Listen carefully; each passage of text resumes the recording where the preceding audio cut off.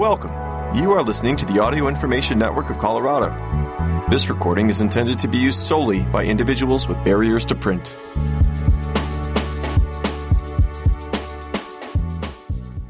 Thank you for joining us for Food and Stuff. My name is Gretchen Miller. Today we're going to start off with a recipe for apple and cheddar crisp salad. This is an apple and cheddar salad. I would humbly argue an excellent one, the best I've ever made. But this recipe is also an excuse for me to share a few of the best tricks that I keep up my sleeve. But to make the kinds of complex salads I can never resist on a cafe menu at home as simply as possible. Because we deserve to have fancy, cool, crunchy, dynamic, and gorgeous salads at home, even if we do not live a life that allows us to afford fancy salads made by others on a regular basis. Here's the recipe. Apple and cheddar crisp salad. Serves 2 giant servings or 4 with a meal. Time, 30 minutes, and the source, Smitten Kitchen. This will make almost double the crispy stuff that you need for this salad, but I think you'll be glad for leftovers.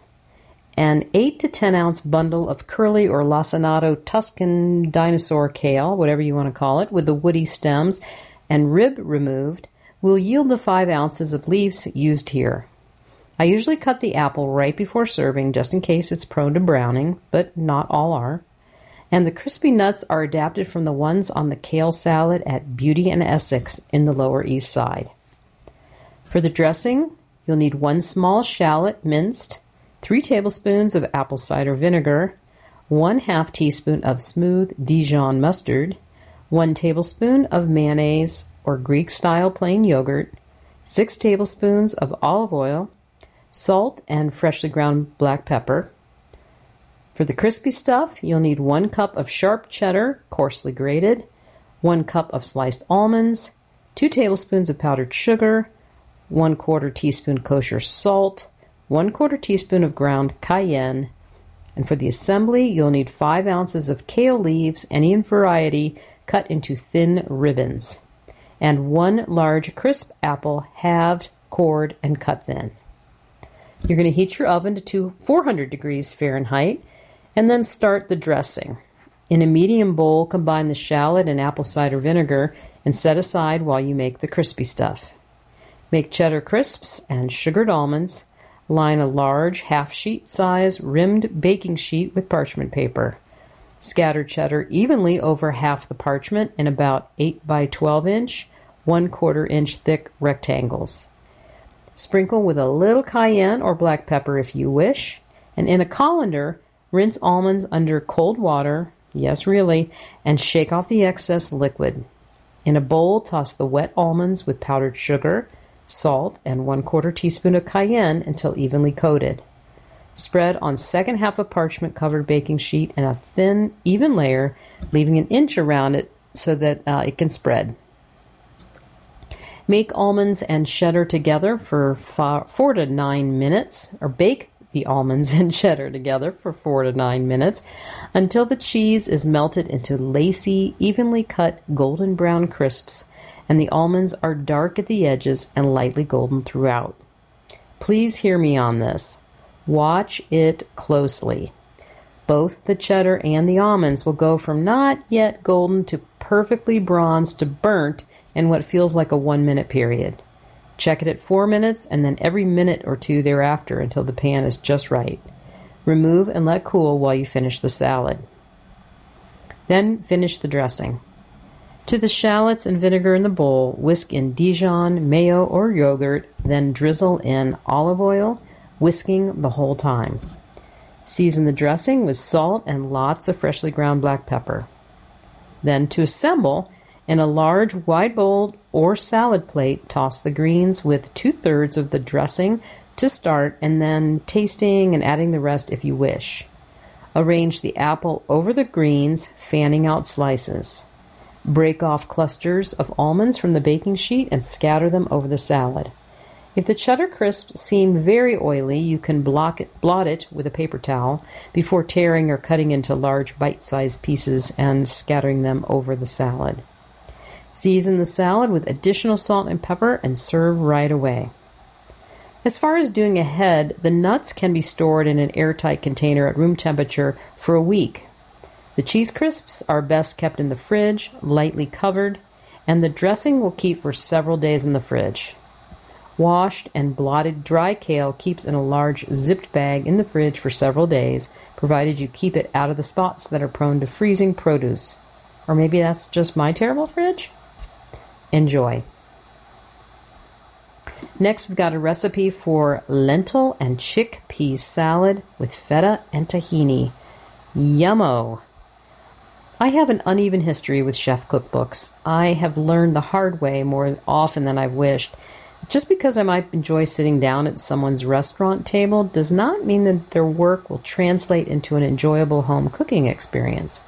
You know, one without sous chefs and dishwashers, plural, at one's disposal and a customer base footing the bill for the Himalayan pink salt. The best of these books make for wonderful reading and bring the fresh air of a new flavors and tricks into your home cooking routine. But the worst, well, yikes. You're not getting those hours back.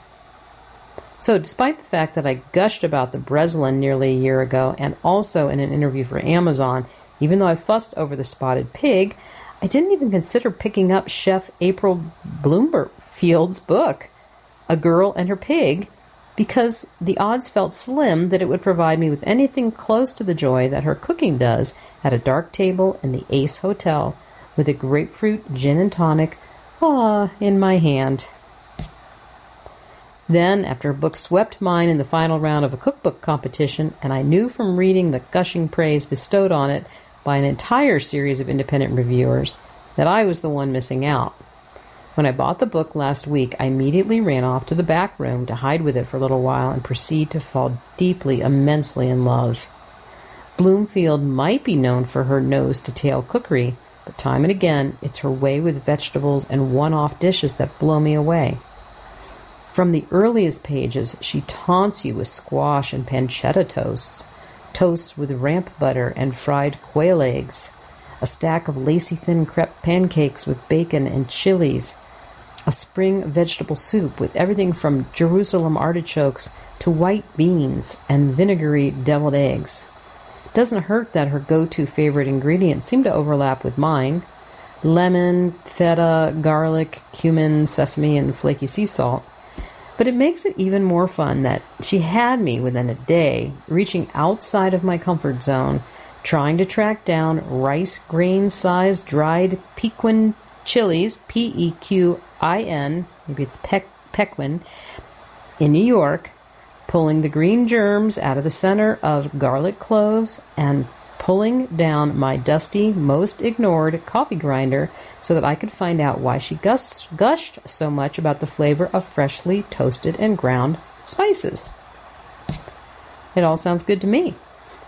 I realized at the outset the prospect of a lentil and chickpea salad doesn't sound very intriguing. It sounds like the kind of thing you'd eat because you ought to, and ought tos rarely make for delicious eating. But she uses a series of techniques to make these humble ingredients one of the most intense and complexly flavored salad experiences I've ever made at home. Thank goodness. Making the salad might seem pesky. You toast whole spices and you grind them. The onions have one treatment, the lentils another, and the dressing a third. And I seriously read the plating instructions 4 times, given I had a yelling 3-year-old nearby, but, that's real life, isn't it? And I still couldn't make sense of why it had to be so complicated. And while this is usually the point where I say, I simplified it for you, you'll make it in less time than I did.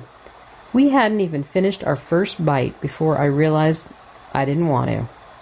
I'll suggest places here and there where corners can be cut without taking away from the recipe's central awesomeness, but I also think that if you can find a little extra time to putter in the kitchen, you'll find brilliance in the way she wrote it. And that really is the fun of trying new recipes, right? So here we go, and here's the recipe for lentil and chickpea salad with feta and tahini. Tweaked just a little bit from April Bloomfield's A Girl and Her Pig book. I promised to list places where I felt the recipe could be streamlined. For example, I don't think that a tremendous amount will be lost if you don't cook your lentils with garlic cloves and sage.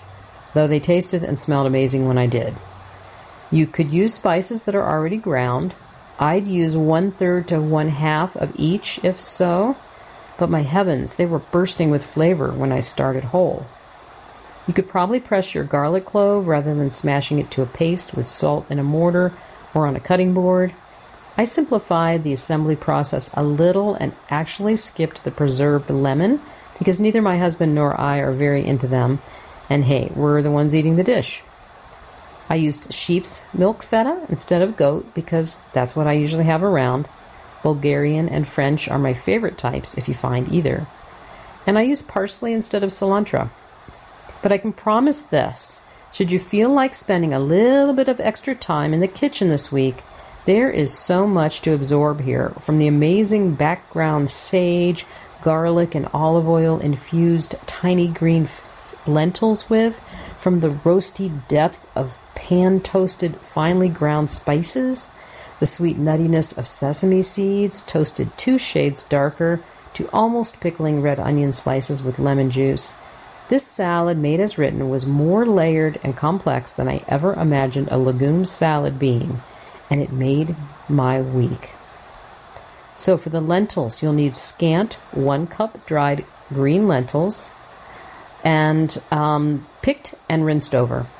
You'll need 2 large garlic cloves, halved lengthwise, 2 fresh sage sprigs, 2 tablespoons of olive oil, and for the dressing and salad, you'll need 2 teaspoons of coriander seeds, toasted and ground, 1 teaspoon of cumin seeds, toasted and ground, 1/2 of a large garlic clove, salt, Maldon or another flaky sea salt if you've got it, 2 tablespoons of well-stirred tahini paste, 1/4 cup of freshly squeezed lemon juice plus more to taste, 2 tablespoons plus 2 teaspoons of olive oil, 1 3/4 cups of drained chickpeas from a 15-ounce can, low sodium if you can find them, 1/2 of a small preserved lemon, pith and flesh discarded, rind finely diced, this is optional, 1 very small red onion, thinly sliced into half moons, a handful of small, delicate cilantro or flat leaf parsley sprigs, a scant 1/4 cup of feta, goat's milk if you can find it, otherwise use what you can get, 1 1/2 tablespoons of raw sesame seeds, toasted in a dry pan until a shade or 2 darker. To make the lentils, you're going to put the lentils, garlic, sage, and olive oil in a small pot, along with 2 cups of cold water, and set it over medium heat. Let the water come to a simmer, not boiling, and then turn the heat to low and cook the lentils in a very gentle simmer just until they are tender. April recommends 25 minutes, but mine took 35 and needed a touch more water at the end. Take the pan off the heat and let the lentils cool a bit before draining them. Pick out and discard the sage and garlic, and you'll have about 2 cups of cooked lentils. Then make the dressing. Mix together the ground coriander and cumin in a small bowl. Mash the garlic clove to a paste with 1 teaspoon of salt, or you can use half as much kosher salt and even less table salt, on a cutting board or in a mortar. In a small bowl for your dressing, combine the mashed garlic, tahini, 3 tablespoons of the lemon juice, 2 tablespoons of the olive oil, 1 teaspoon of the ground coriander and cumin mixture, and 2 tablespoons of water. Stir well, then taste. Add more lemon if desired. Assemble the salad. You're going to place onion slices in a medium bowl and break them up with your fingers. Sprinkle in 2 good pinches of salt and then 2 teaspoons of lemon juice, 2 remaining teaspoons of olive oil and the cilantro or parsley. Toss well and then crumble in the cheese and gently toss again. Toss the lentils with the drained chickpeas, preserved lemon rind if you're using, and 1 teaspoon of flaky sea salt. Use half as much kosher salt and even less table salt in a large mixing bowl. Pour in the tahini dressing and toss it all together really well, and then stir in the onion feta mixture. Arrange the salad in a bowl or platter and then sprinkle the mixture with the sesame seeds and some of the remaining spices. Serve and don't forget to share. It sounds like a good one. Next, we've got a recipe for cranberry walnut chicken salad. I often read comments and emails from people who talk about liking or wanting to make a dish, but they can't because my significant other doesn't like it or this certain ingredient. I have to admit, I'm often perplexed. If they want to eat it, why don't they just make it anyway? But then I look at my own cooking repertoire and I get it. It's enough of a pain to make one dish some nights after a long day of work, but to make one that only one of you wants to eat, there's no logic in it. So I shy away from things that Alex thinks he doesn't like, such as coconut, and tofu, and well, this. There is only one chicken salad in the entire world that I like, and my other half, he hates it. He doesn't like the cranberries, he doesn't like the walnuts, and doesn't know why anyone in their right mind would add such things to an innocent chicken salad. I made it one time 3 years ago, loved it, and had yet to make it since. But I drew the line last Thursday at a table full of food I don't like lox, whitefish salad, please don't get me started. I insisted that there be one thing that I eat, and that it was made the way that I think chicken salad should taste. Crunchy, sweet and salty, juicy and tangy, with no curry or turmeric or any of those ghastly things other people put in theirs.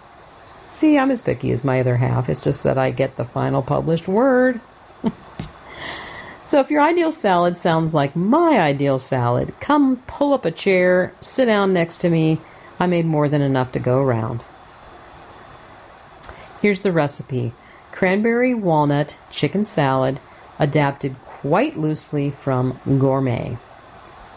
This makes 4 to 6 servings. You'll need 4 cups of cubed, about half-inch cubes of cooked chicken. The total will be about 1 3/4 pounds. I like to brine mine first and then poach it in the water for 15 to 20 minutes because I am completely neurotic about chicken getting dried out anyway.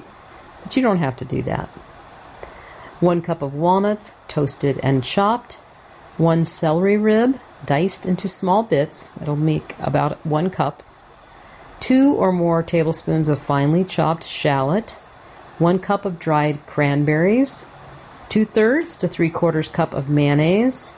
3 tablespoons of tarragon vinegar, if you have it, or champagne or white wine vinegar works well too. 2 tablespoons of finely chopped fresh tarragon or herb of your choice. 1/2 teaspoon salt. 1/2 teaspoon of black pepper. Really complicated directions. Toss together all the ingredients in a large bowl until it's combined well. I like to eat mine on top of chopped romaine lettuce or with toasted pocketless pita wedges. Pecan pie. Here's the recipe. Here are my rules for a really excellent pecan pie. First, toast your nuts. Do you want it to taste intensely like pecans or just a caramel crunch? Second, dark brown sugar trumps light brown because more molasses, more flavor. Number 3, golden syrup tastes amazing here and is worth the trouble of tracking it down. Number 4, if you use golden syrup, do not add more than a pinch of salt. It contains a bit of sodium, more than corn syrup, and I have learned the hard way. Number 5, a tiny bit of cider vinegar really helps balance out the aching sweetness of a gooey caramel pie. Number 6, finally, if you gild the lily, of course you do, add some chocolate. After rolling out and par baking your crust, if desired, place it in the freezer until solid, about 15 minutes, and then melt 4 ounces of semi or bittersweet chocolate chunks with 1/4 cup of heavy or whipping cream until smooth. Spread it over the bottom of the cooled crust. Freeze the crust again until the chocolate is solid, about another 20 minutes, before pouring in the pecan mixture. For the crust, you'll need 1 1/4 cups of all-purpose flour, 1 1/2 teaspoons of granulated sugar, 1/2 teaspoon of fine sea or table salt, 1 stick of cold unsalted butter cut into chunks, 1/4 cup of very cold water plus an additional tablespoon if needed. For the filling, 6 tablespoons of unsalted butter, 1 cup of packed dark brown sugar, 3/4 cup of golden syrup, a pinch or 2 of sea salt, 2 cups of pecan halves, 1 teaspoon of apple cider vinegar, 1 tablespoon of bourbon, this is optional, 2 teaspoons of vanilla extract, and 3 large eggs. To make the pie dough, by hand with my 1 bowl method, in the bottom of a large bowl, combine the flour, salt, and sugar. Work the butter into the flour with your fingertips or a pastry blender until the mixture resembles a coarse meal and the largest bits of butter are the size of tiny peas. People do this by freezing the stick of butter and coarsely grating it into the flour, but I have not found the results as flaky. Add 1/4 cup of cold water and stir with a spoon or flexible silicone spatula until large clumps form.